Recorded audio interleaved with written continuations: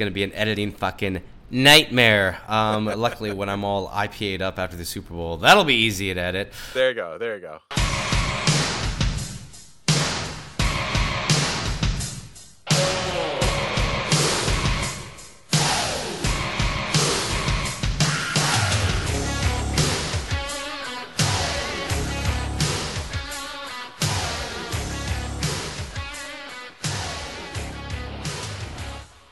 All right, guys, and welcome back to the most awesome Brandana Sports Podcast, coming at you as we always do. And we have a dynamite episode 101 for your eardrums. Guys, do us a favor. Please subscribe. Leave 5 stars. Do this. Tell a friend.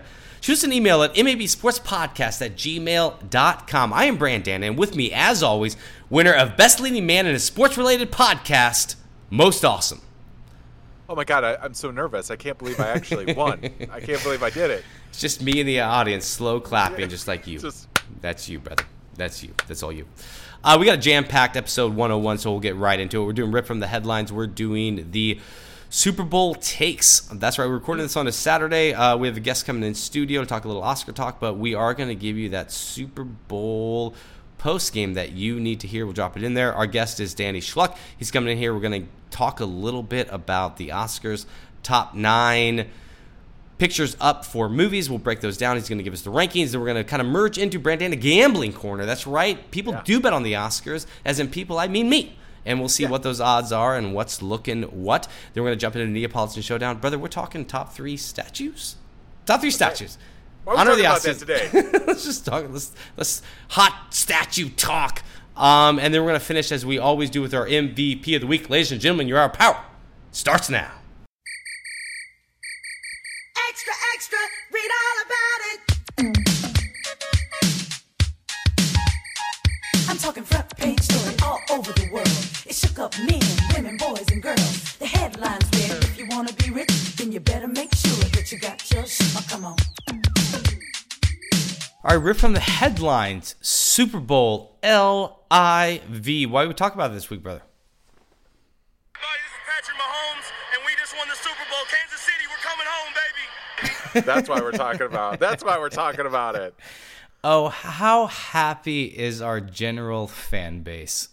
Ooh, happy enough to call off work tomorrow. That's for sure. Oh, yeah. There's going to be some definite friends on that thread that are not going to be making it to the top. Nah. Hidden in that old time clock. That's not happening.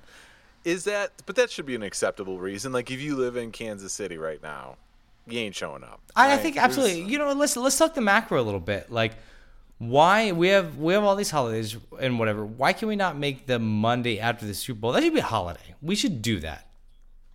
I tell you what, in this upcoming election, whoever puts that on their platform is going to win. People are going to be like, 100%, I want this day off. Yeah, or move the game back to a Saturday. Do you think we should move the game? Is there any change, or are we just good with where the game's at? 2 weeks out. We should move it to a Saturday for sure. I don't see why not. We play playoff games on Saturday. Why not? Yeah, I mean, get 2 weeks into it. Let's just play it on a Saturday. Yeah, it's just like 13 days instead of 14. You're fine. Let's play it on that. So we'll do that. Okay, so watch the game real fast. We'll go macro and they'll go micro as I like to do. What was your big takeaway? Did 49ers disappoint? Did Chiefs overachieve? Did it shake out the way you thought it would? What went down? Well, I mean, it definitely shook out the way I thought it would, although I wasn't feeling that watching the game. Yeah. But the Chiefs doing the Chiefs things like we talked about, I think it was 2 or 3 pods ago, they have the ability to flip the switch deep into the fourth quarter, down 10 points. Yeah. They changed a little bit of pace. They ran the hurry-up offense and got a big chunk play to Hill for 44 yards, and it just started to give that offense just enough rhythm that they needed to get a couple scores up on them. Yeah, to me, Mahomes looked a little off the first half, and even going to the third quarter. A little off, not like scary so, but it's like a little bit, and it's just like that pass rush, which I think we all talked about. That was going to be a thing. It was just like, is he going to be able to get enough time to like escape out, to run a little bit, to extend the play, through a couple INTs, which I thought was a little un-Mahomes, and then scored 21 points in the last 9 minutes. Yeah, bad on INTs. Like the first one was just a misfire right into Fred Warner. That one looked ugly. That was an ugly INT. That one was a bad one. And then the second one doesn't look as bad, but the ball was behind on a quick hitter. the ball was behind the receiver and it, bops up and right into the defender's hands. So he did not look good, and that second INT was in the third quarter.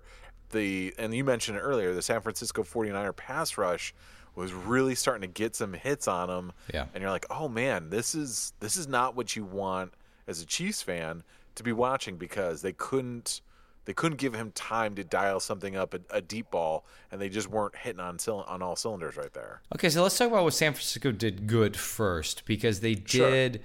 I think it was that third drive. They looked kind of unstoppable. They did what San Francisco does, like a lot of movement pre-snap, and just like I think it was like 8 rushes, 2 passes, and like down the field in 4 minutes. I'm pulling all this out of my ass. It feels semi-right, but it was just like they just couldn't be stopped, and they threw to the tight end that's not Kittle for the TD. Oh no, that was Juszczyk, the fullback, kind of blocking all. He had 2 TDs, I think, that game, right? Or no, yeah, I think one. So. Yeah, or one was rushing. Yeah, but what they did is they schemed him up really well, and they just had a lot of misdirection plays. They weren't like, I know people are saying that they were trick plays. There was a couple reverses, but most of it was just I think they just were moving and getting the Chiefs off balance just enough to break off 7, 8, 9 yards here, a big chunk here. And Jimmy G in the first half didn't look great. Anytime that I wrote in the note at halftime, I was like, it feels like the momentum is definitely in San Francisco's favor. They need to rely heavy on the run. Play action for Jimmy G seems like the recipe. Dropbacks, it's just not going to happen for him unless it's something quick. But even then, like he's not looking quality in the pocket. He's not looking like a quality quarterback making good throws, and they need to get play action. They need to set him up off the run, and that's what they did in that third quarter, where he came out just dealing aces. He was like 9 of 11 to start the second half. Yeah. Is after watching this, go to the mic a little bit, performances, is Jimmy Garoppolo tier 1 quarterback? No, not after watching this. Just because that second half, they had like 1:20 left, and they had all their timeouts. Yeah. They didn't use any of their timeouts. I think I said it on the text thread. It felt like they didn't want to put Jimmy G in a spot to have to perform under pressure, under the gun, under the crunch of time. So we're just going to run a couple plays, and we're not really going to challenge Jimmy G, because in my mind that means that they felt like he was more apt to have a bad throw or force a play than he was to lead him down the field. So that was very indicative to me in the first half. Then flash forward to the end of the second half, they're down 4 points. They've got, what was it, like 2 minutes and 15 seconds? I guess gonna bring that up. Yeah, and they didn't like. I wonder if that made your hair stand up a little bit and just kind of like flag something. It's just like you got 3 timeouts, you got the 2-minute warning, and you're kind of just running the ball in the middle. It looks like you're trying to run out the clock. Yeah, exactly, and it didn't give me a lot of. I felt like they had zero confidence in his big playability under pressure. And it came to fruition in the second half. I was like, this is not a good this is not the place that the 49ers want to be in right now. Well, it's also shitty because you show your hand a little bit also, right? If you're doing it at the end of the second half, you're letting the Chiefs defense know it's just like, we don't trust this guy to like. And I knew he had threw an INT like up to that point, which we all knew that Jimmy Garoppolo INT was going to happen. But there were times also on that, like I bring up the third drive again, where he's picking apart that kind of, were they running zone the entire time? I don't think there was in zone. I think they were just getting big gaps, big windows, and Jimmy G was. It didn't have to be like precision passing. And I'll say that as a wash for the entire game. Like, I didn't see a lot of precision passing. Like, I saw a lot of scheming on taking advantage of big windows and just dropping the ball in there. Because to be honest, I didn't think either of the 2 quarterbacks were super precise. But what they didn't. Yeah, they didn't look crisp the entire game. But go ahead, Yeah, I was just gonna say what I did see is like scheming on both the OC's part to where they were like doing things where it gave their quarterbacks time to take advantage of like some windows. Like there wasn't any like tight windows. It was more of just like, oh, they're like a zone, or like someone's dropping down in between like the 2 levels of coverage so we can get the ball there. Yeah, I mean, with Jimmy G in particular, it was all set up off the run, and it was one or two reads. All right, throw it, and they're relatively, I don't want to say easy throws, but they were easy throws. But then if you think back to the fourth quarter there, they had the one big play where Emmanuel Sanders, who was really quiet all game, broke free, beat the secondary of the Chiefs, and Jimmy G airmailed it by like 5-6 yards. Yep, exactly. That was the moment. That was the play that they needed to hit it, and he sailed that thing. I mean, if you watched, I think the replay of it, they showed Kyle Shanahan, the head coach of the 49ers, saw it. You could see him get tense up. He's like, oh, he's got him. And then as soon as you could see the ball was like, let go, he was deflated. He was like, oh, he just airmailed that thing. He just sent it fucking into the second row. Who did you think was winning the game at halftime? I felt like it was San Francisco had the momentum, as well as kind of the Chiefs were playing, and as they weren't, the 49ers weren't playing great, but it was only a 10-10 half, and I felt like them squeezing out that touchdown, the 49ers right at the end of half, getting the ball back in the second half to start, I was like, it feels like they've got a little bit of the momentum right now, and it feels like the Chiefs weren't playing on all cylinders, and even though they should have been up by a couple scores, not just one score. Yeah. With their offense. Yeah, which they've been doing kind of all year, but usually like it'd be they start kicking the gear because we look at these games and most of the time they battle back and get a lead, at least in the postseason, by like halftime, and they didn't have it there, and it was tied up. So there's also like it was tied up, and it felt like they missed opportunities. Like it felt like they just kind of let the 49ers back in, and that seemed to me like that's the way that the 49ers wanted to play. It's like, all right, just let us hang around here, and eventually we'll just grind you out in our defensive line, which happened in the second half. We're just going to take over, and that's where I thought, we're in trouble, because the Chiefs don't have, like, Patrick Mahomes didn't look dialed in that whole game, and it was like, I don't know if he's going to be able to pull it out, but he was. Yeah, you got it done. So, obviously 9 minutes left in the fourth quarter, Chiefs down by 10. You think it's Niners at that point, yeah? Yeah, I mean, it is. Yeah, Mahomes does that, throws that INT, like, inside, like, the 35-yard line. They're marching down. They don't get that field goal, so it's like, shit. Yeah, exactly, and it felt like so the defense for the Chiefs stepped up huge. They got a real big 3-and-out. Chris Jones, towards the end, the defensive line, Frank Clark, Chris Jones, played great, because Chris Jones had like 2 or 3 tip balls in that fourth quarter in those last couple drives. Huge tip balls. Huge. And so they came back and they shut him out 3-and-out after that INT, which is huge. That was the series where the 49ers needed to put just a little bit more space in between them. Chiefs get the ball back after 3-and-out, and that's where they played with tempo a little bit. You could see Patrick Mahomes, after he ran out of bounds one play, just kind of scrambling for his life.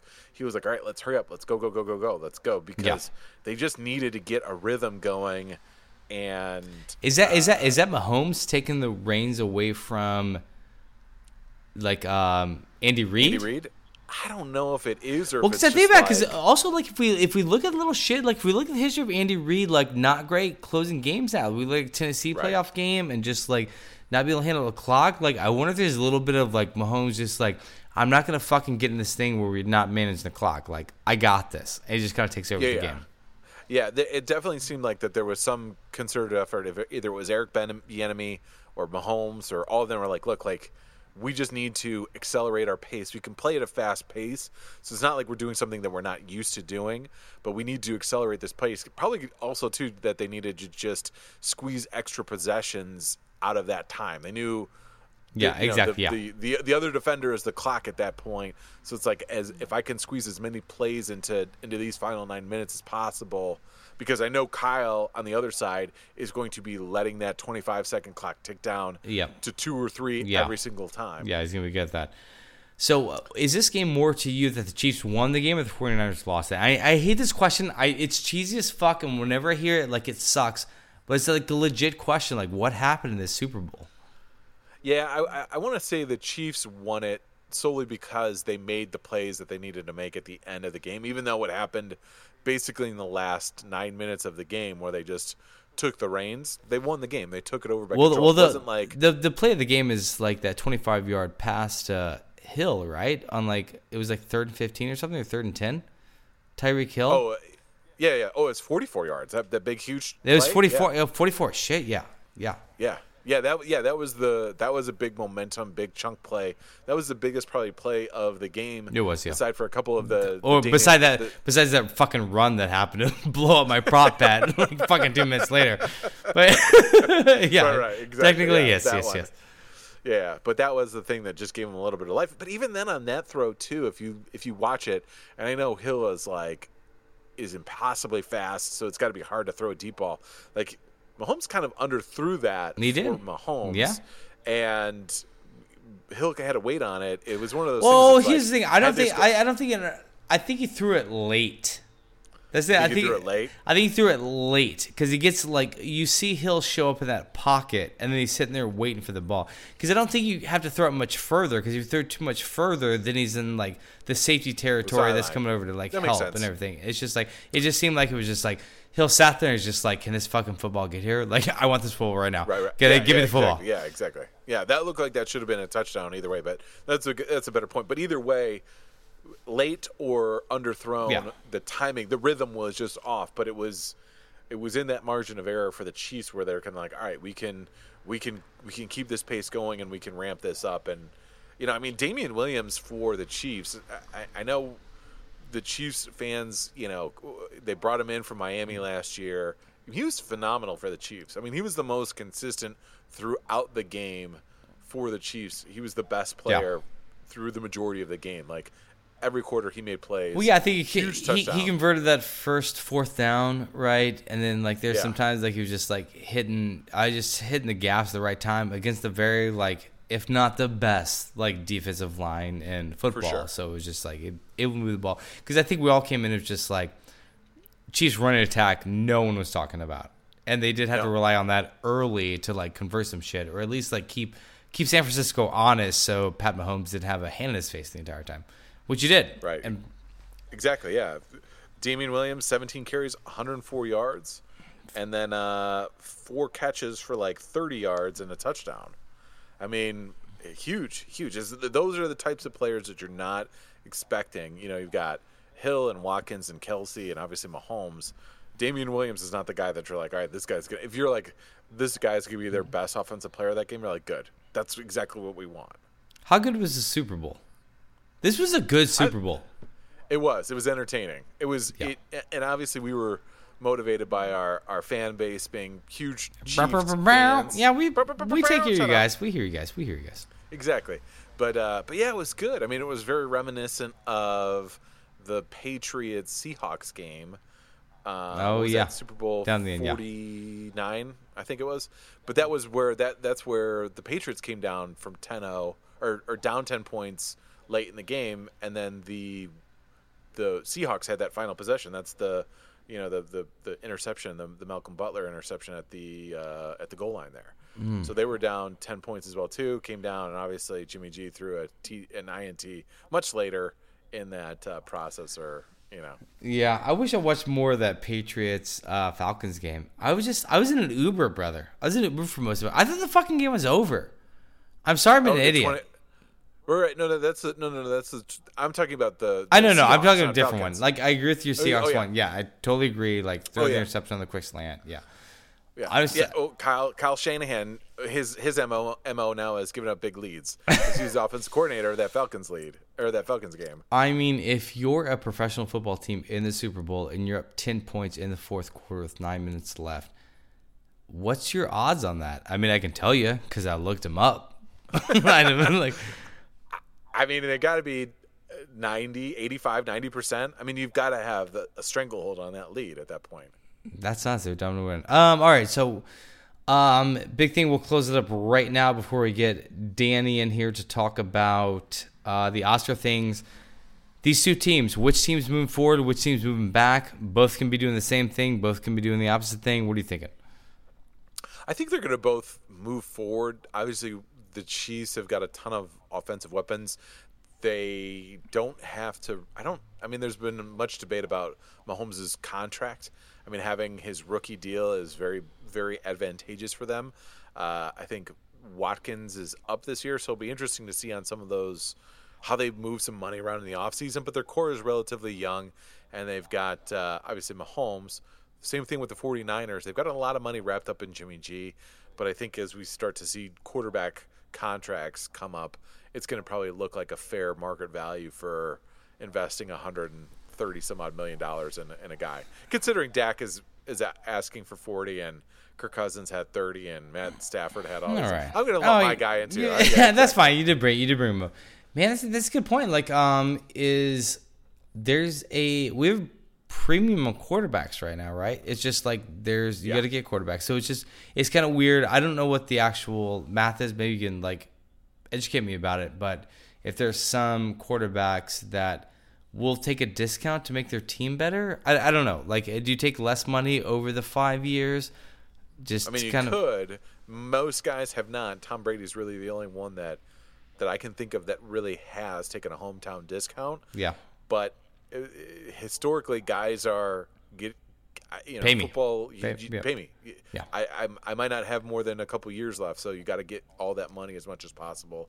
Mahomes could do that, but I don't know. He doesn't have like a Giselle or like a secondary income that's coming in, and totally like, my wife makes $50 million a year. So yeah. All right. Well, my hat's off real fast to Pat Mahomes. Got the Super Bowl ring. If he wants to talk about being the GOAT, he needed that hardware, right? And that's what in it. Like right now, if you're going to be Tom Brady got 6. Is there any way you can talk about being the GOAT without 6 rings? There's not, right? Exactly. It's very much like that Jordan, LeBron comparison. You need to have the titles. You need to have the chips. You got to at least match the chip count to be there. And I get it. Mahomes is the youngest MVP, the youngest Super Bowl MVP. I get it. That's all great. But I need longevity, and I need chips. I need 6. If you want to be considered the greatest, you got to get 6. Kansas City Chiefs fans, congratulations, Pat Mahomes, getting that chip. Can't wait to edit that out. Kansas City Chiefs. Put that back there. In there. There you go. I like that Sunday post Super Bowl pod. Post pod. All right, Dennis, let's go. Oscar talk.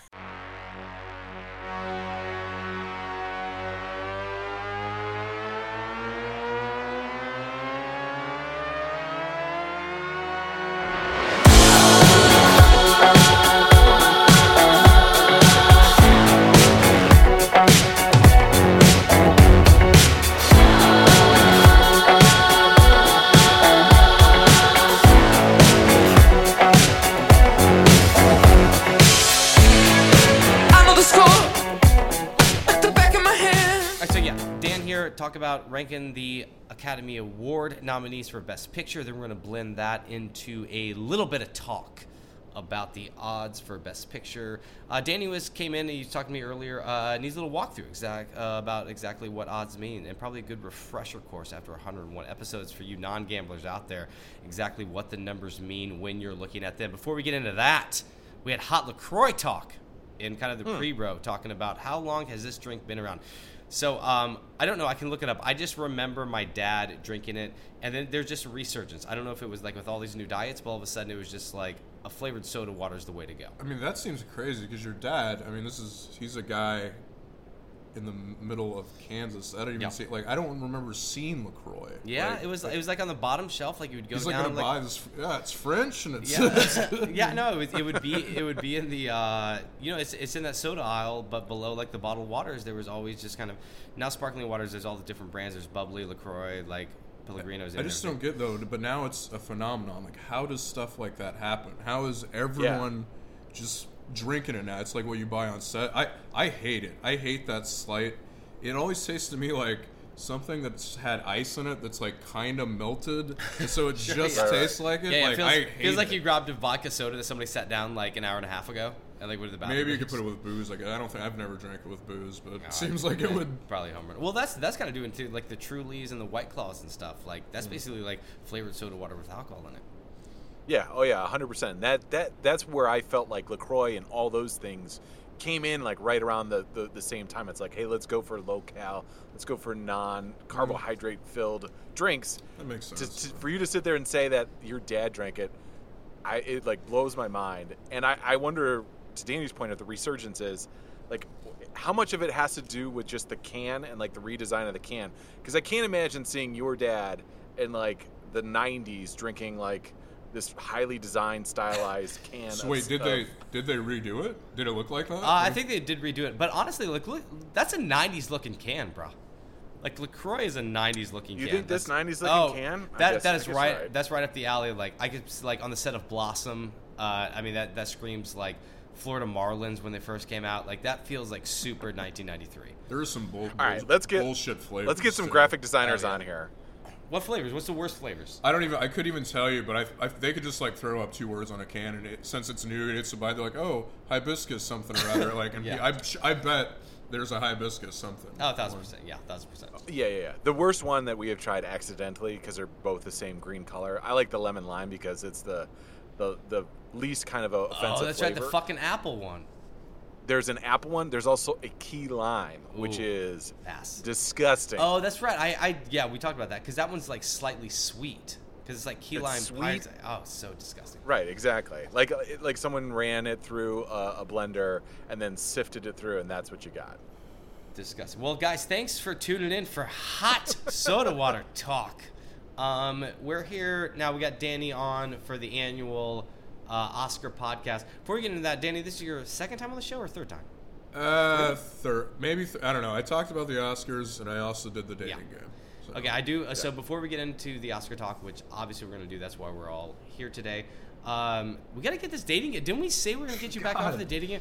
Oh, yeah. Was that in your writer? Was I not supposed to bring that up? It's just such a bad idea. Like for your sports podcast, like I thought it was you know what the fans would love? It was fun. Like this 40-year-old. It's just so like some people suddenly be like, wait, what the fuck is this? I just think it's a bad idea. Maybe not to do a date if you're already going to do a dating game. Not with someone my age. Like I don't. How are you going to set up 3 women that like?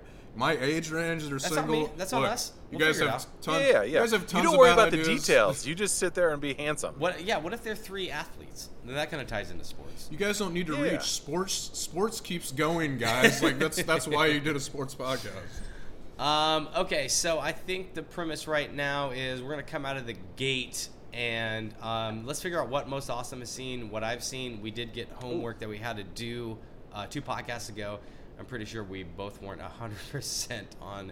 I did see a little bit of, well, no spoilers. All right, so Best Picture, let's talk about that.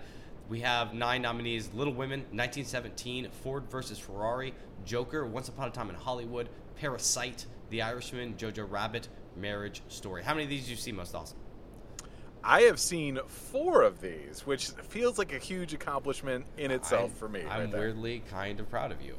I know, exactly. Big shout out to the Doff and his lovely lady friend who hooked me up with some access to these movies. So I saw Jojo Rabbit, Once Upon a Time in Hollywood, and Parasite, and then I actually went and saw Joker in the theater. Oh, that's great, because then there's like I think 3 of them are on Netflix, right? Yeah, you decided to not watch them, or do you not have Netflix somehow? Oh, I do have Netflix. Irishman is a big 3-hour commitment. That's true. Yeah. There are some long didn't have a lot of time. in there. Yeah. When's the last time you had 3 hours available in your life? Most Awesome. We just had like a 3-hour block. I mean, unless I wanted to just be worthless the next day, anytime after like 9 o'clock at night. 9:30 at night is when I have. But I try and get a show or 2 in or a movie in, and that's about my limit. Yeah, that makes sense. I would have had to have broken up The Irishman into 2 parts minimum. And they probably should have done that themselves. Okay, so I saw Marriage Story, Once Upon a Time in Hollywood, Joker, and then I saw most of Little Women last night. Oh, look at you. Does that mean you fall asleep or left? I will get into it. We'll figure it out. It's like, no. Funny story, they will kick you out of a theater for masturbating during Little Women. All right, Dan, so you're going to rank. So you did see all these. That's right, all 9 in the theater. All right, so going to movies is kind of, that's your bag. That is true. Like, I'm the opposite of Most Awesome. I have, different lives, so like, free time, like, boom. Like, some people, it's weird, like, they have a phobia about going to movies alone. Some people, won't do it. I think, I've definitely, I don't know about Most Often, obviously did with family, but the majority of movies I've seen alone. I remember, didn't you and I independently went to see, we went to Jackie Brown together. We went to another movie. I was seeing Looper and you walked in, or vice versa. That's right. we live in the same town, and it's a movie that I knew he would be into, and he probably knew that I liked it. We did not bother calling each other because we were just like, and we just randomly like showed up at the same like blooper showing. We did sit next to each other though. Yeah, well, because you kind of have to. Because there's a little that actually I felt because I didn't know it was gonna happen, so I always thought I'm like that's even kind of weird. Like, well, no, now we have to. All right, so going to movies is your hobby. Before we get into this list, is there any kind of movie that didn't show up on Best Picture that you're kind of bummed about? If first of all, I think 9 is way too many. But so if they're gonna do 9, like I liked Knives Out quite a bit. I thought it was really awesome. I liked Uncut Gems. Have you seen Uncut Gems? That seems right up your alley. Like, yeah, it was. I think we talked about it a little bit. You didn't see it, right? Most Awesome. I haven't seen it, and that's one of those things where that is a movie that I was like, man, I wish I could have seen that one. So Uncut Gems is a little bit. I don't like this when this happens.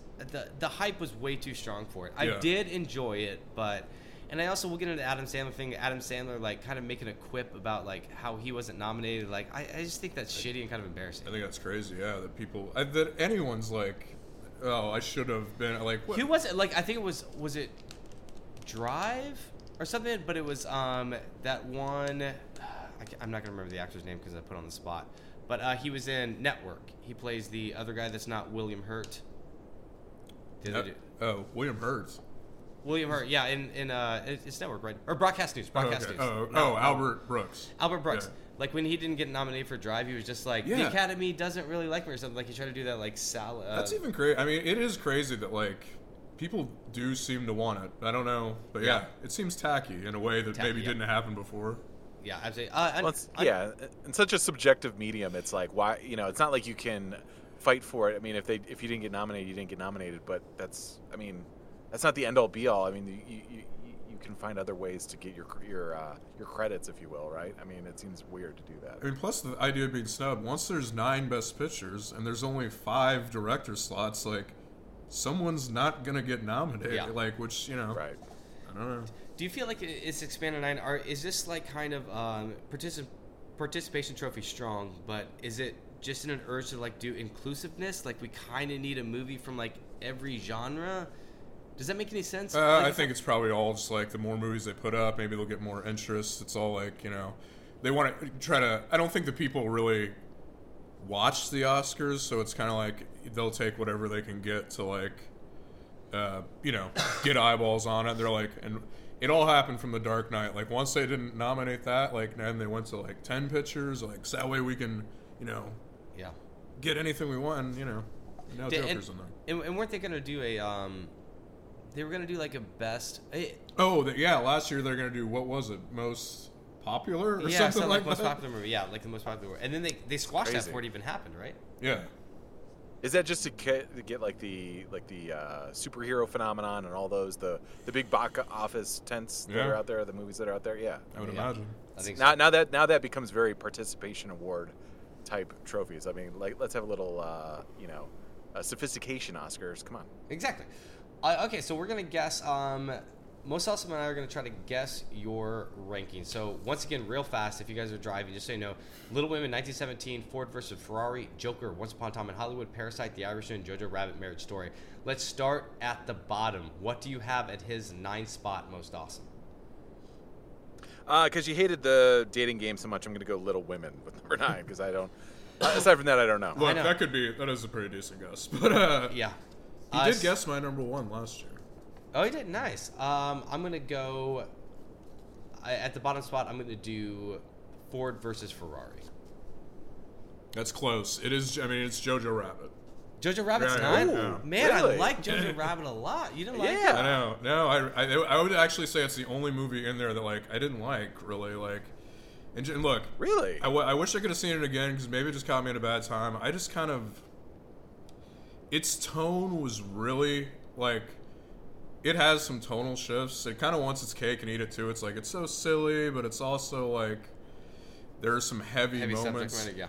They have the bad luck of kind of looking like Wes Anderson. Wes Anderson made that Scout movie, so it seems like Wes Anderson light. And even the funny stuff, I didn't think it was that funny. Like, or the best parts I thought were in the trailer, kind of. There were lots of stuff I didn't think was funny. I mean, did you think the kids were good? Yeah, I thought the kids were good. There's some parts of just like kind of, it was all over. Like I say, I thought Scarlett Johansson was good.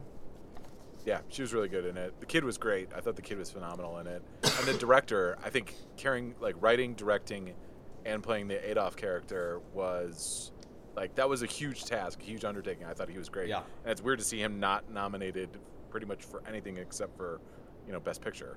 Yeah, I honestly have it in my. So I think I have one tier by itself with. No spoiler alerts, but it's definitely it's in the top 3 this year for me for sure. Yeah, I thought the trailer was awesome. I went in thinking, you ready I was going to love it, and I just didn't like it. That sucks. That's a tough hang. All right, so he has Jojo Rabbit at 9. All right, so 8th spot. This obviously will get a little redundant. I'm still gonna go with Ford versus Ferrari again until I hear it because I don't think Danny likes cars. Right. I'll keep with Little Women. I'll keep it there. We're just going to keep repeating it. It's just 1 and 2. Exactly. Like, we just keep saying this over and over. He's like, can he say Little Women more than once? It is Ford versus Ferrari, which was the last one I saw. I probably wouldn't have seen it if I wasn't coming on here to do it. But, I mean, I liked it, though. And a lot of these middle ones, you could all switch around. It wouldn't really matter to me. It's just sometimes with these... that it's based on a true story, and when it's just like linear and they tell the events, it's kind of like, yeah, man, it was really good. I like the driving stuff, but it's kind of like I'll never watch that movie again. Yeah. And I don't know if should you base movies on that if you're gonna watch it again? I don't know. But it was competent, it was good, but it's number 8. That's a great call, and let's not dog ear. Let's jump into it right now. Rewatchability for me, that is high because you think about these movies that won Shape of Water, fine. The Artist, fine, but it's I'm never gonna throw that in. I'm never gonna buy that on Apple and watch it again. So it's should that win a Best Picture? You're never gonna see it on HBO and go, oh yeah, let's jump in on this. Let's do that again. I love pick up in the middle of it. Never gonna happen. I think that should. I don't know. For me, not it should. For me, it weighs into Best Picture. I want to be able be excited about firing up again. Yeah, I agree. All right, sweet. So 7th spot. I'm gonna go with 1917. I'm gonna ride that little women train, bro. Yeah, right. Damn it, you broke it up. I'm gonna go with A Marriage Story. Again, keeping with my dating game theme. Gotcha. It's actually Parasite. This also brings up a point when everyone and look, I thought it was really good. I liked it. It's also sometimes you feel weird when everyone loves it. I'm like, I feel weird putting that so low, but I will say a lot of these movies are kind of depressing, and just the Parasite's tough to explain. It's a lot about class and poor people, and I'm just like, wow, yeah, this is really good. I'm kind of depressing, kind of bummed, but it was good.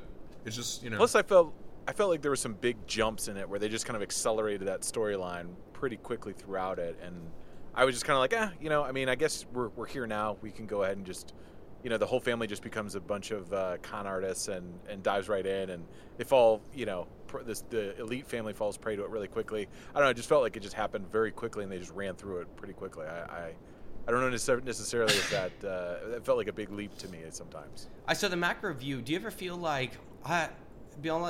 are people kind of into movies a little bit more if they're a foreign film? Try to support with the subtitles? Is it feeling like I'm a little bit more high class watching this, or sure? And the opposite too. People are like, oh, I'm not. Oh yeah, I'm not gonna be able to catch that. Subtitles pass.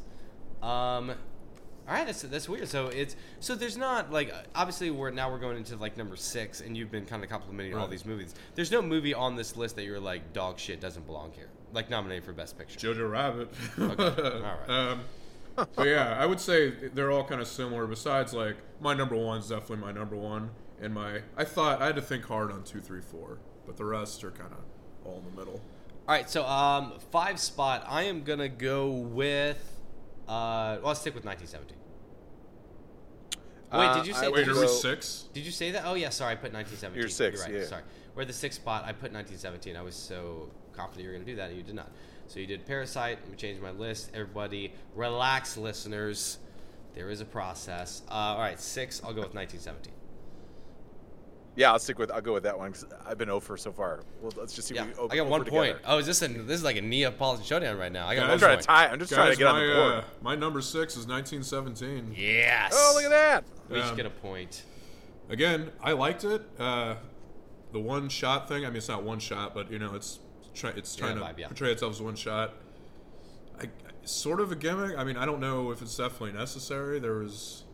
I am kind of surprised that it seems to be like the front runner now for Best Picture. I thought it was fine, but I guess like also slightly boring in parts. This was one is like I'm not a big war movie guy. I did want to go see this. The feedback has been it's a little bit more leaning to the kind of gimmick of what it pulled off and less of just like story. I mean, there are parts of it that are beautiful, and there are good parts of it.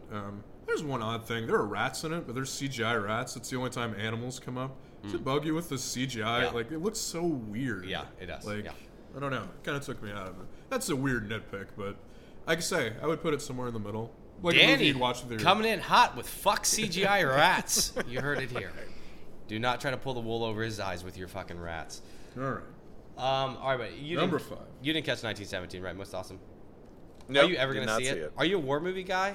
Do you like the? I know. I would totally watch war movies. Yeah. I mean, I think you guys are right. It's like the gimmick of the one shot stands out more than anything out of the movie itself. Like the story or anything, that's the talking point. So for that, I probably wouldn't have wasted any money going and seeing it in the theater. But if it is, available on Netflix or Hulu or HBO or anything like that, I'll probably check it out. But I'm not going to go like out of my way to go see it. All right, we're going to follow up on Podcast 200. Sounds like it's going to slip through the cracks. He's not going. He's not seeing it. Let's put money down right now. I'm going to set the odds at plus 600. Most awesome never sees 1917. All right, number 5 spot. I'm going to go with The Irishman. Oh, damn it. You took that one. I was trying to get off the fucking... I'll say Once Upon a Time in Hollywood. Number 5 is The Irishman. Oh! A movie which I liked a lot, thought was really good. Again, has a slight gimmicky angle to it, I guess, with the de-aging. Yeah. I liked... I mean, it was, again, depressing. I liked the last half of it more. Like, Is it too long? No, I don't think it's too long. It's fine. I guess, like, De Niro's, like, a main character, and it kind of, like, he's kind of like a blank slate to me. It's just, like, this killing machine that I don't quite know why he's doing it. I don't really care one way or the other. It was all good. I liked it. I thought the last third with everyone dying and being old, like, was very good and very, like, depressing, though, like a lot of movies on this list. So, I don't know. Somewhere in the middle. Don't know if I'll be watching it that soon, but it does seem like a movie you could watch in parts, like most of his movies. Oh, parts? Okay. Are you a gangster movie guy? Like, are you obsessed with like Casino and like Goodfellas? Sure, but I mean, it's it's not. Either it's different than those, but like it's an interesting spin on that, like the old what happens to these fucking guys. So The Irishman, I went. So I had a day off, had a few IPAs midday, went to catch like the 4:00 showing. Got through about 15 minutes. He's like, you can get kicked out for jerking off. Back to that. Woke up like 45 minutes later, and I was like, and then I just walked out because it was like, you gotta give it your full like attention. So I was just like, I don't know what's going on. Like, I was like, I don't know what Al Pacino's doing right now. Al Pacino's in this movie. This is like time to leave. All right, sweet, bro. Okay, so that was 5. So now we're getting into the nitty gritty of the top spots. In number 4, I'm gonna put. Fuck, I had Jojo Rabbit pretty high. I'll do Marriage Story at the 4th spot. I'll go Little Women. All right, and finally, a Little Women in her number 4. There you go. Little Women? Yeah. Man, you were singing those praises. You told me I had to go see that. Well, I thought it was interesting and more about talking about being snubbed. But were you pranking me, bro? No, I wasn't. I will say New Year's Day went in like maybe it. Like Jojo Rabbit, like maybe this caught me at a good moment. I remember thinking, I'm like, wow, that was awesome. And I did go see it again, and I was like, so it kind of went down for me. Not because I thought it was worse. I guess, too, like going into the preconceived notions, I'm like, this seems like the last thing. Yeah. It just doesn't seem like, not for me necessarily, but I was so surprised that like, wow, that was actually entertaining. They utilized time very well. It's kind of impressive. It's like a 150-year-old story that they're somehow like, does keep my attention. Yeah. And so I came out, I was like, wow, that was good. It almost would have been number 2. But then I saw it again. I had a couple IPAs. I didn't fall asleep, but I did kind of, some more parts stick out. I'm like, all right, it's a little cheesy. It's like old and timey, like Sure. But yeah. How many times have you ever done that where you've gone and seen it in a theater and then go back?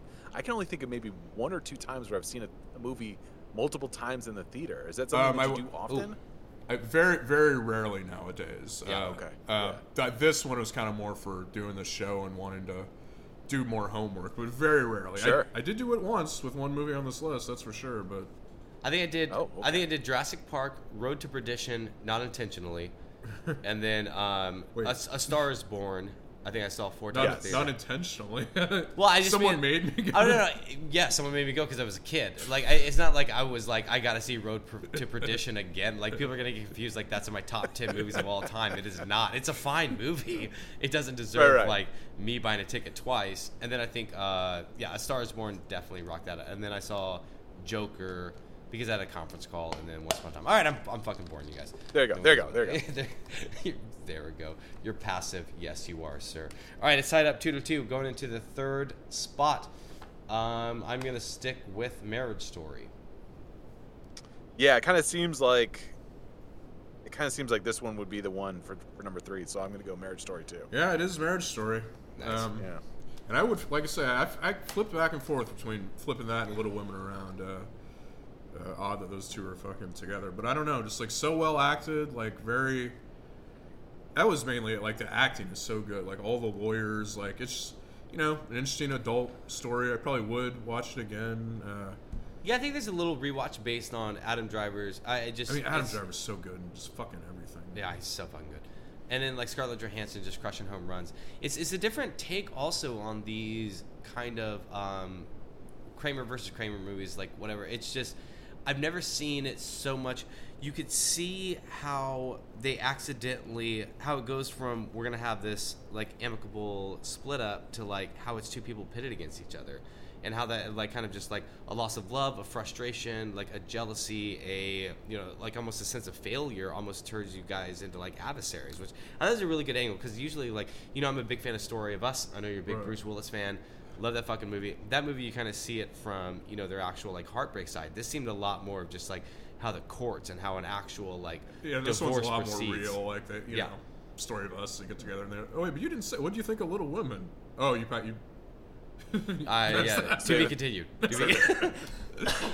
be continued. It's just, like, IPAs in a dark theater don't mix. Like, that's what we're saying. Did you see Marriage Story, Most Awesome? Was that on your list? I didn't. I didn't see it. I will probably see it. It's on Netflix. It's just one of those ones where it's like, I get it. It seems like a lot of harp.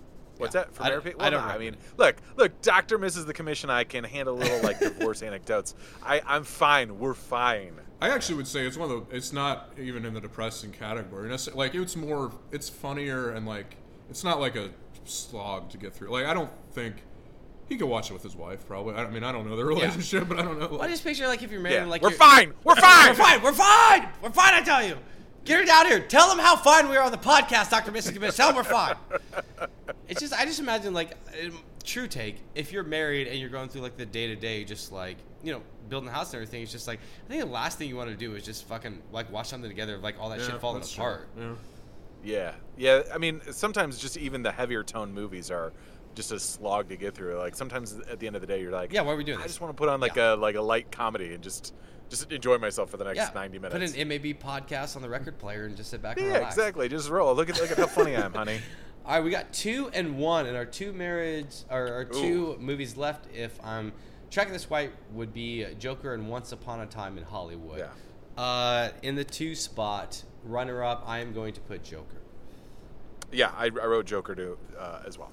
Yeah, it is Joker, and this was the opposite. I went in, I'm like, I'm not a big Todd Phillips guy. I don't like The Hangover, and like, I don't know. I kind of have mixed feelings about him, so I wanted to really kind of dislike it. But at the end of the day, I'm like, I can't. There's not much I can complain about. I thought it was funny. I thought it was well acted, beautiful.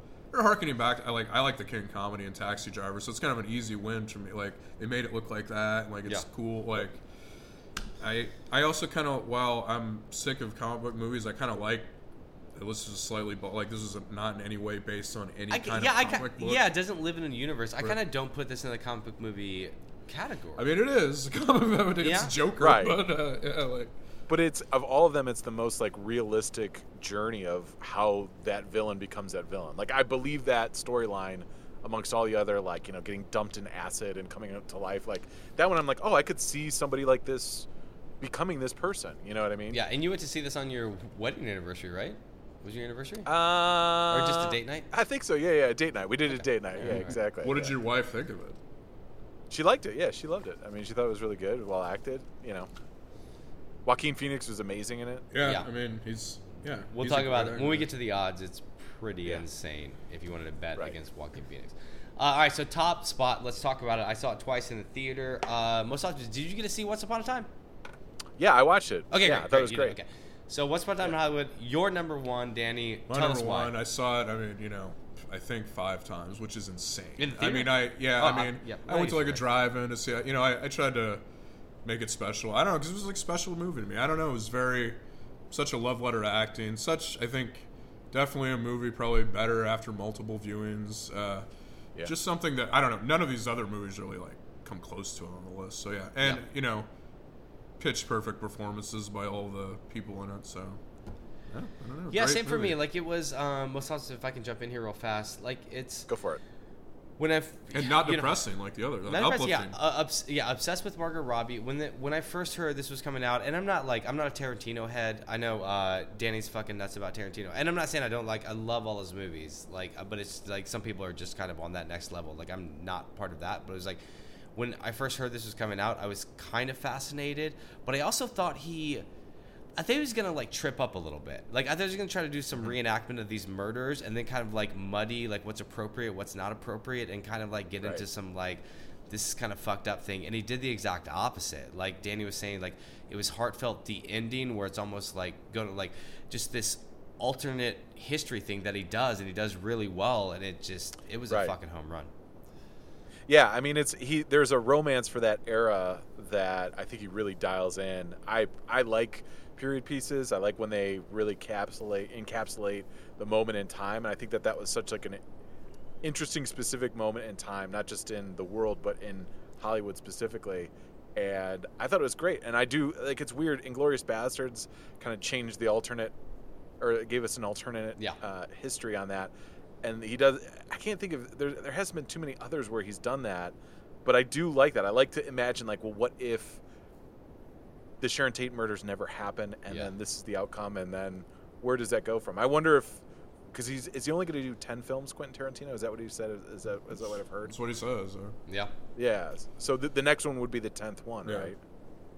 Because he's such an egomaniac. You know, he's waiting to just put up the 10th and final film. I know, I can't believe we haven't seen just posters for that. The movie's not even written yet. He's just like the 10th and final film. It's like, what is it? Right. But it's also, Danny, can you speak a little bit? Doesn't he kind of break it into, like, he breaks into category, like there's a Tarantino universe, and then there's movies that exist in the Tarantino universe. I don't know much quite about that, but I know, like, I think and in one universe they can watch the movie. Yeah, you can look it up. Like, it's just like it's like the Kill Bill people could watch Pulp Fiction or something like that. I think it's reversed. It's reversed, like Kill Bill. The Kill Bill 2 movies are supposed to be like a movie that exists in the Tarantino universe, and I think it's the same thing with like Death Proof. I don't know. Obviously, the guy's obsessive. He's also said that he's going to make a TV show on that fake TV show that Leonardo DiCaprio did. So I don't know. Who knows? He's definitely an obsessive guy. He has some stuff, but he's awesome. Definitely my favorite filmmaker. Knocked it out of the park. All right, guys, we're up against as we are. We're going to have Danny around a little bit longer as we jump into the odds for these films. Brandon, the Gambling Corner, brings to the jam.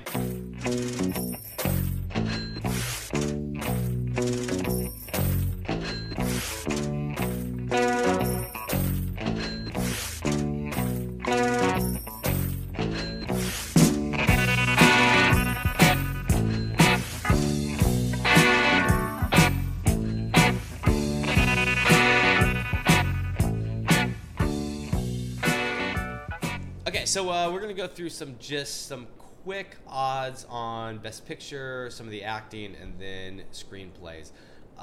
So, Dan, not a gambler. I am. I'm going to break this down a little bit. So we'll dive in, just kind of give it right now. Danny was right. He was like a lot of hubbub about 1917 winning Best Picture. It is at minus 240. I also don't get what that means. So minus 240. I'm going to tell you. So 1917 minus 240, Parasite plus 300, Once Upon a Time plus 600, Joker plus 1500, The Irishman plus 6,000, Marriage Story plus 10 grand, Jojo Rabbit plus 10 grand, Little Women plus 20,000, Ford versus Ferrari plus 20,000. So this is basically just it's $100 bet wins you. If it's a plus, $100 bet wins you 300. So Parasite is plus 300. So if you bet 100 Parasite, you get 300. If it's a minus, you have to bet that much money to win 100, which means it's the favorite. So 1917 minus 240, you have to bet 240. So right here, like you'll see a bigger discrepancy when we get to, I think, great. I'll just jump there and then we'll come back. Like odds to win Best Actor, Joaquin Phoenix minus 2,200, Adam Driver plus 900. So that's the 1 and 2 spots. So you either have the one spot. That's a shame. I'm surprised DiCaprio's so low. That's crazy. Yeah, he's down there. Okay, so let's get into odds to win Best Picture. I just read them off. Danny, who should win? Who will win? Well, I think it's. I mean, I do think it's those. I think it's kind of interesting because it's oddly like just maybe not quite as clear cut. It's weird like how the odds must all just be based on like what they're winning in different festivals and things. Because how else would you gauge odds? Yeah, I think that definitely plays a factor. Because it's so weird that movies seem to be like hot, and then like this 1917 just seemed to have like maybe because it's winning stuff. Yes. I don't know. I think that at first I would have thought like, man, the Oscars love Tarantino. They like movies about Hollywood. Like this seemed like maybe the one where like he could finally win like his, and it almost seemed to kind of look that way. He hasn't won a Best Picture. He hasn't won Best Picture, no. I think he's won a writing Oscar, and I think he's won the writing Oscars. Parasite, also nominated for foreign language film. Yeah, so sometimes that seems like a trade-off, right? Like, we'll get you in the foreign language, but we're not going to get you in the Best Picture. I think it'd be a fucking shame if 1917 won, because it's just kind of like, we were talking about it, like, yeah, I mean, I might see it, I might not. But isn't it like the last 3 years? Like, was Shape of Water last year or 2 years ago? I think it was a couple years ago. Yeah. I think when you do make a movie about war, it seems that it's, seems important almost no matter what, but I don't know. I hope Once Upon a Time in Hollywood. I don't know. I think it is going to be interesting at least this year for some wins. What do you think, most awesome? So here's my take. Once Upon a Time in Hollywood plus 600, and I like Danny's point. And Tarantino is very vocal about like second to last film. Isn't this the prime time to get him his Oscar? Yeah.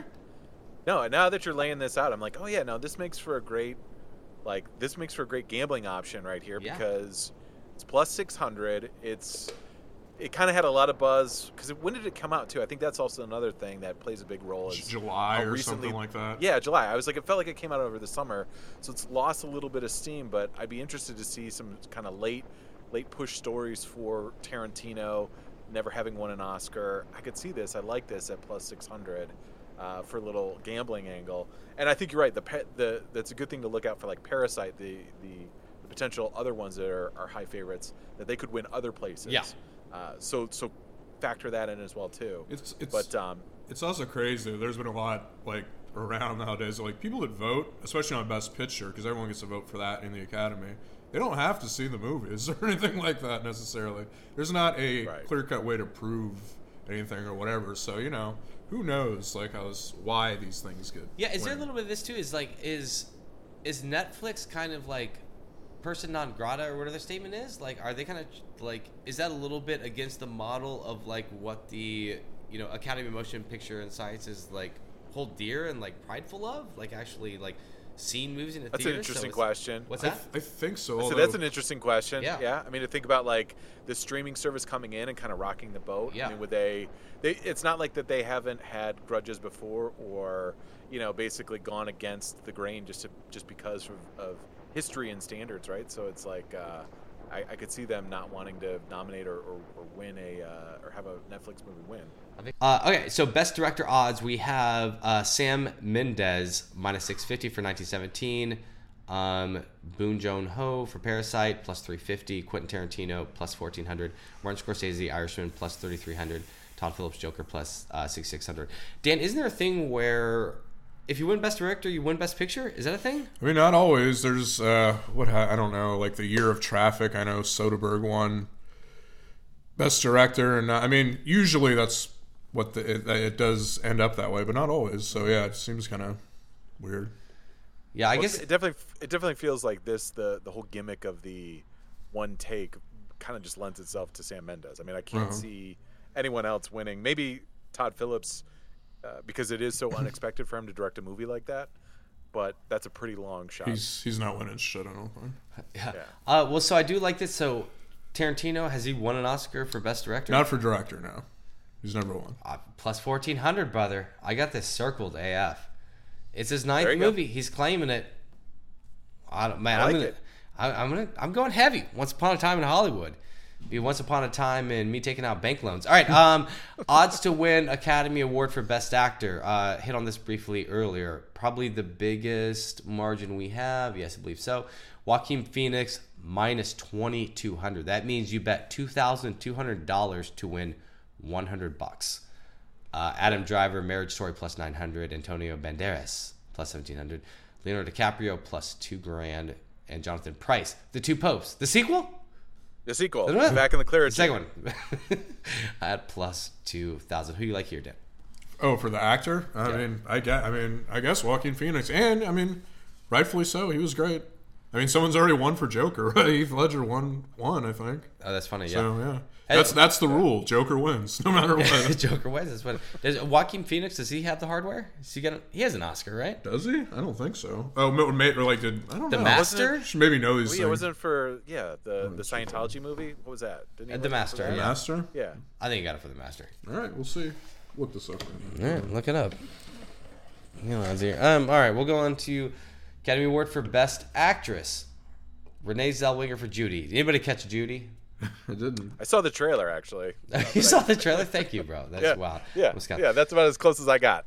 So this is probably second closest gap. Renee Zellweger minus $2,000. Scarlett Johansson plus 1,000 for Marriage Story. Charlize Theron for Bombshell plus 1,500. Saoirse Ronan, Little Women plus 1,800. And then we have Cynthia Erivo for Harriet plus $2,000. Joaquin's been nominated twice. Walk the Line and Gladiator. He's never won. Okay. Leonardo DiCaprio just won, so that's Joaquin's taking this. Save your $2,000. I would want DiCaprio to win, honestly, but I definitely think Joaquin Phoenix will win. Yeah, I'd stay away from that just because he's such a clear favorite, and I wouldn't want to waste any money trying to. Yeah, the money's right. Yeah, you're betting $2,200 to win $100. It's not worth it. And ScarJo. What's interesting? Nominated for actor and supporting. Yeah. So I think So here's another thing. It's like, it's sometimes I talk about it when two movies are nominated or two performers are nominated in the same category. Does this split it a little bit? Like, is it because no one knows the other thing? So I think in your head you could be thinking like, I want to give ScarJo the hardware, not going to get for Best Actress. We'll hook her up in Best Supporting Actress. It has happened. Like when Pacino won his Oscar, he was also nominated that year for supporting, and he still won for Son of a Woman. Oh, for lead? Yeah, and I think because I like this. I like Scarlett Johansson Marriage Story plus 1,000. I think you like that. See, I can't again for the storyline, the Judy Garland story, the last act of her life, the kind of sadness of it. I didn't see it. I saw the trailer. I just can't see people voting against that.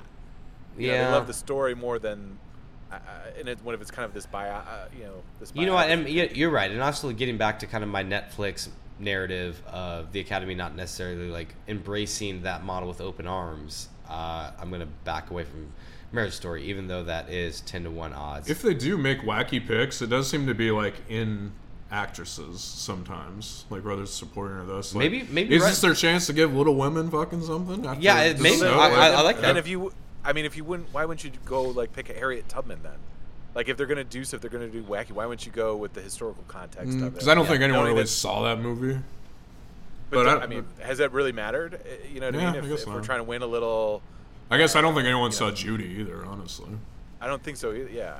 Does the Academy like are they typically, do they feel kind of backed into like inclusiveness? Because I know this was another like Oscars so white year where people piss off about that. Like, does it help them avoid some heat? Isn't why like Moonlight? I feel like that's a big reason why Moonlight won Best Picture not too long ago. Yeah.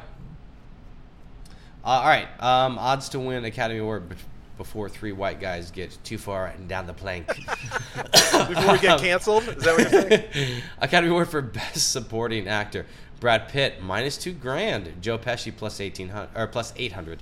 Tom Hanks plus 1,500. Al Pacino plus 1,800. Anthony Hopkins. Two Popes. Popes 2? Back in the habit. Popes 2, baby. Plus 3,300. Do you see Two Popes by chance? No. Okay, that makes sense. All right, so I saw a poster for it in the subway. There you go. Okay, that's pretty close to Paul seeing a trailer for Judy. So who do you like here?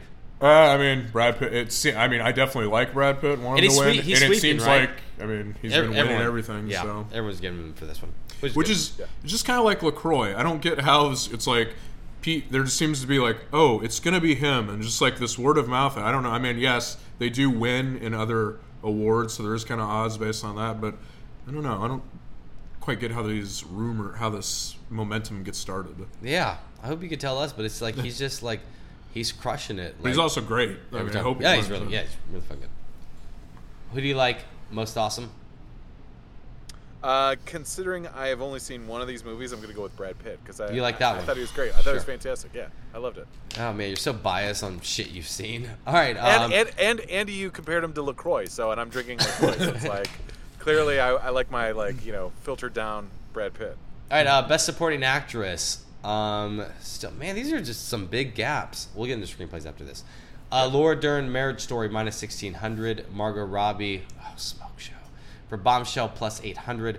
Florence Pugh, Little Women, plus 1K. Scarlett Johansson, Jojo Rabbit, plus 2,500.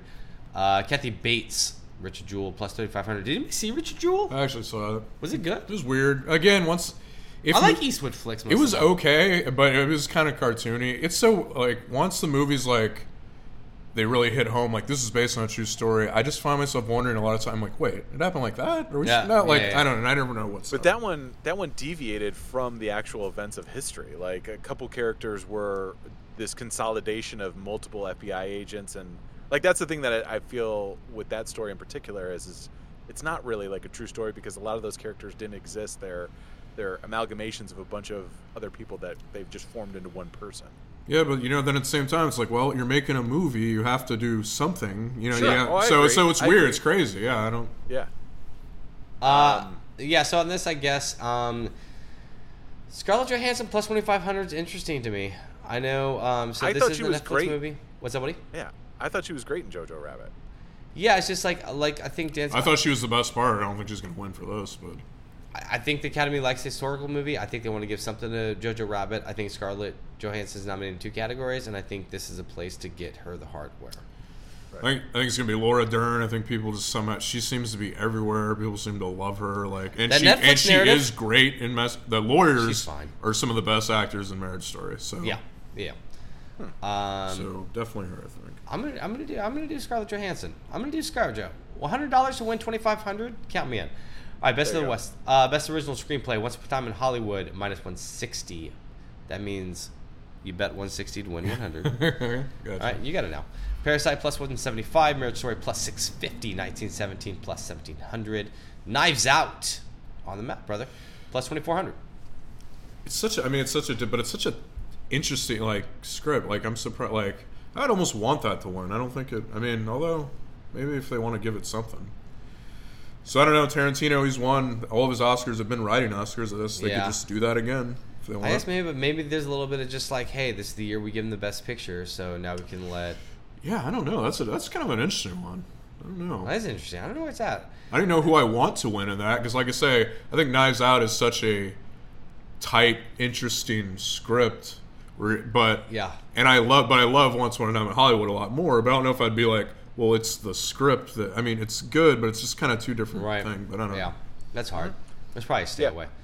I did like Parasite's story. So I don't know if it's best screenplay or not, but I like the concept of it. I like the idea of it. Like I said, I felt like it took a bunch of jumps in the story in the movie itself, but the concept I liked. But I haven't seen it aside from Once Upon a Time in Hollywood. Those are the only 2 that I've seen. So Parasite's definitely the most out of the box, tough to just put into a category. I'd say. Right. Yeah.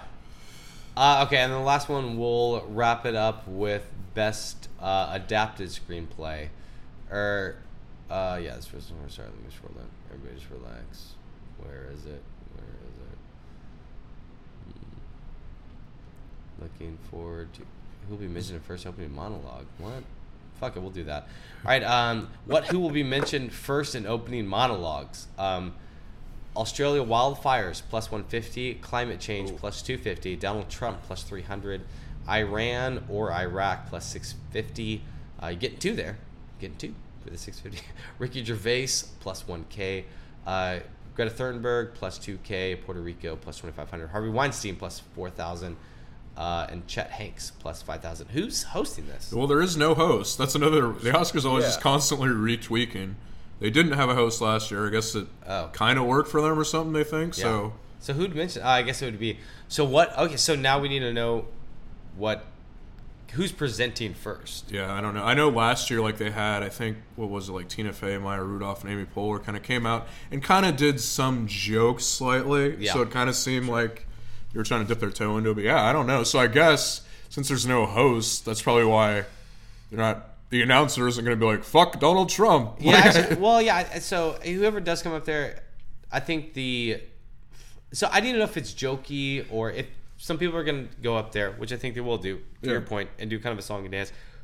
I think with the thing being dismissed, like the impeachment thing or whatever, like I'm going to go with Donald Trump, plus 300. I think it's a safe bet. I'm surprised Kobe Bryant was on there. I would have probably gone with Kobe Bryant. Although the timing, we're still like a week. It's another week from now. Yeah. Oh, God, we're going to keep doing these. All right, will Brad Pitt bring a date to the Oscars? Yes, plus 170. No, minus 250. I'm going to actually go no on that. I think no. 250. So wait, we could win? Like what's... So no is... Oh, no. Minus 250, yeah. I got to bet 250 to 100. Gotcha. Will Brad Pitt hug Jennifer Aniston on camera during the Oscars? Jennifer Aniston going to be at the Oscars? Yes is plus 500. That's I have no idea how. I mean, people want that to happen. So Most awesome. Do you want that to happen? No, I don't want it to happen. Quit throwing people under the bus. Like you're just like, exactly. People. This would warm people's hearts. Wait, You don't want that to happen? You don't want him to hug his ex-wife? No, fuck no. Okay, all right.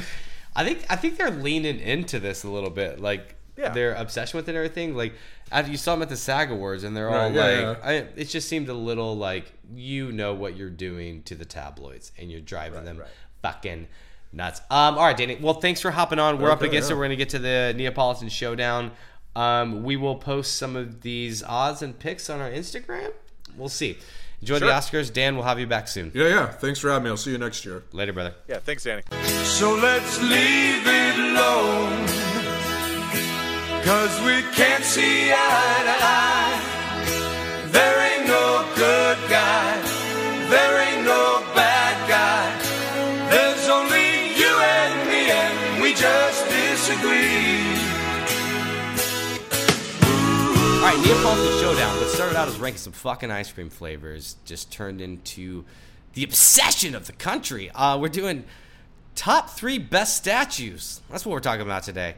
All right, buddy. It's so funny that you mentioned the Oscar statues because statue. I didn't even think of any of those statues. Like all those trophies were. I thought none of those. I thought big ticket statues all the way. That's so funny. I was just like, you're gonna see on I like my statues huge. The bigger the better on the bigger the better. Okay, good. Might be lined up. Good. All right, out of the gate, I have the Greek statue of Nike that's in the Louvre. I saw that in person like 4 years ago, but it kind of has so it's a bust, like no arms, no head, and it's kind of wings going back and kind of has a vibe like the front of the ship. You know what I'm talking about? We'll post it on Instagram. Yeah, you know what I'm talking about? Yeah, okay. I know what you're talking about. Yeah, I'm cultured. I'm sophisticated. Okay. Trust me, bro. If I hadn't been to Paris, I would have no idea what the fuck I'm talking about. Yeah, I like how you dropped the fun fact that you went to the Louvre. Yeah, I was trying. The nerves inside of me, I was honestly practicing saying the Louvre in the bathroom. I was like, I gotta get it right, because nothing's more like fucked up than like trying to sound cultured, but they're just like mispronouncing shit. Yeah. The filet mignon, I got it. Yeah, so the wings back, the hat, and it's just it was on top of a flight of stairs, so I'm just walking upstairs. It's kind of looking at you like it's on the front of a ship. It's a powerful sculpture, bro. It's a good statue. Yeah, I've never been to the Louvre, so I'm gonna go local with mine. Very local. You've seen this. If you've ever watched any like Detroit championship big games. The Pistons, Tigers in the World Series. I'm talking about the Spirit of Detroit. It's the guy holding the sun thing in one hand. Oh, yeah. In the other, and typically they throw on the sport jersey of whatever team's in that championship run. Yeah. On it. So Red Wings, Pistons. It's never worn a Lions jersey. Don't worry about it. So I love it. I've seen it multiple times. It's a great little piece of art history and good size. And I like the fact that on all of these on my list, all of these are ones that I have seen in person. Yes. Oh, that's good. That's not. You know what? You beat me there. Yeah, I almost have to. You probably will do the score, but I'm going to give you the victory statue on that. Just the fact that your list is legit. You've seen this shit. Right, Christ the Redeemer. I haven't seen you, bro. Sorry. Yeah. So getting into my number 2, Christ the Redeemer, because I like my.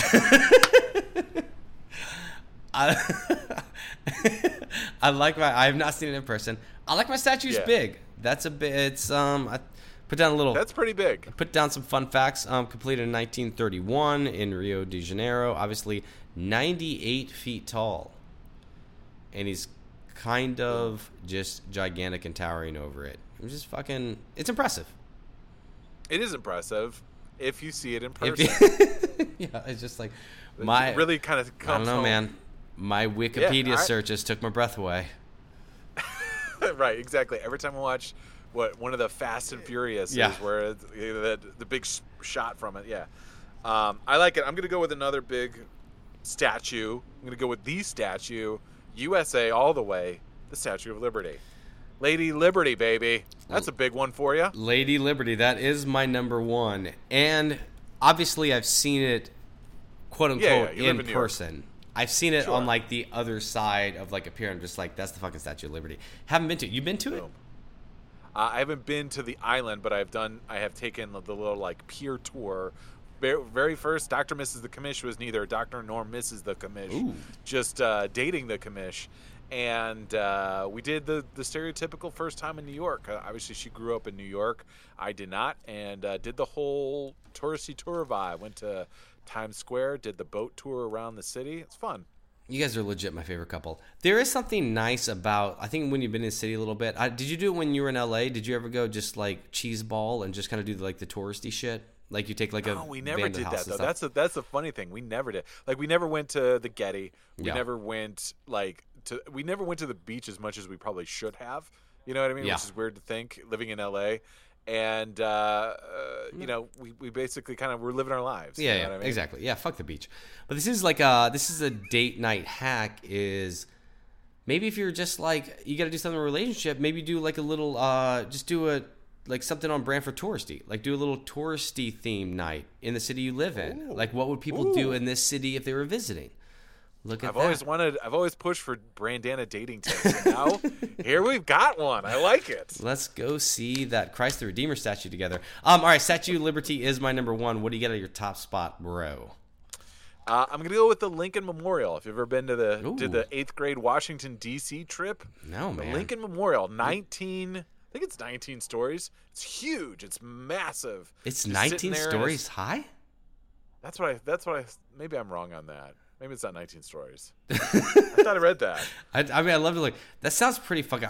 You were there. Yeah, when I say that, that sounds crazy. Yeah, it sounds. No. Drink, everybody. If you know what the Lincoln Memorial is. But I thought it was huge, and I was also in 8th grade, so maybe it was sure. 19 much bigger 8th grade stories. All right, you check out that, bro. You will get the victory because you actually were so on point in the fact that you made sure you actually saw all these in real life. All right, guys. It's 50 feet, 10 stories, right? Isn't 10 feet a story? Yes. So it's 50 feet. My bad. I was off by 5. Yeah. That's 5 stories. I was off by 14 feet. So it's the 14 stories. It's the second furthest off since how many 3-pointers Ben Simmons has made. Is this my Ben Simmons moment? You know what it is? And the Neapolitan victory goes to Brandana. That's right. Oh, no. You always said it. Oh, I flew too close to the sun. I should have given less facts that I didn't know about. You went for it, bro. All right, guys. Thanks. This has been the Most Awesome Brandana Sports Podcast, episode 101, thanks for sitting in. Send us an email, mabsportspodcast@gmail.com. Enjoy the Oscars. Hit us up on our Instagram. Obviously, let's finish with the MVP of the week. There's obviously going to be a little bit more of a serious note. Most Awesome and I have the same MVP. It's going to be Kobe Bryant. What's your thoughts real fast, Most Awesome? Yeah, I mean, so there's a ton of thoughts in here, and I mean, you and I, just to kind of go on the macro of this, I'm going to play Brandana right here. Yeah. You know, you and I kind of struggled with this because in times of tragedy and things like that, especially with the way we see it going on social media, it's hard to kind of insert yourself in the tragedy, and we wanted to stay clear of that. We didn't want to make, us about the tragedy and just focus on the tragedy. I mean, there's so many stories out there, so many great stories that are coming out. And really, the thing that I have just a bunch of notes jotted down, so I don't know if this is going to make sense, but I think the most, thing that meant the most to me was, his appreciation of, work and the craft work of it and, wanting to leave a legacy after basketball. All those little things were really impactful to me to see it. I think that those are good messages to pull out of this, the passing of this, obviously, tragedy, this tragic event, but to see a guy who is so focused on doing good after basketball and being not just a success in basketball after basketball, but finding other ventures to do it was something that I found to be inspiring or a silver lining to come out of this. Kobe Bryant, his daughter Gianna, John Altobelli, his wife Carrie Altobelli, their daughter Alyssa Altobelli, Christina Mauser, Sarah Chester, daughter Peyton Chester, and the pilot Ara Zobian. It's just terrible. It's a terrible tragedy, and I mean, not too much to say about it. Yeah, absolutely. Sarah Chester and Peyton Chester. Just wanted to get all the names out there on the people on the flag. I'm gonna get in on this tip. I do. I second your things about Kobe, and I think it hits us a little bit harder when we see someone kind of in our own age range that was achieving success, kind of pass away, because it's less about a sports icon that was kind of a generation before yours, passing away. That makes a little bit more sense, and it kind of gets everybody just thinking about mortality. I just close out with this. I don't get too heavy-handed, and obviously I don't know everyone listening. I would just say that I think a lot of times we all champion just letting the people around you know how much you love them. And I would just say if you've lost loved ones or whatever that you feel guilty, the goodbye wasn't quite right, or there's something you would have said different, that they probably know. There's a good chance that they knew how much you loved them. And if you're beating yourself up about some goodbyes that didn't go down exactly how you wanted them to, it's probably all good. So go easy on yourself. Guys, Most Awesome Brandana Sports Podcast. We will see you next week.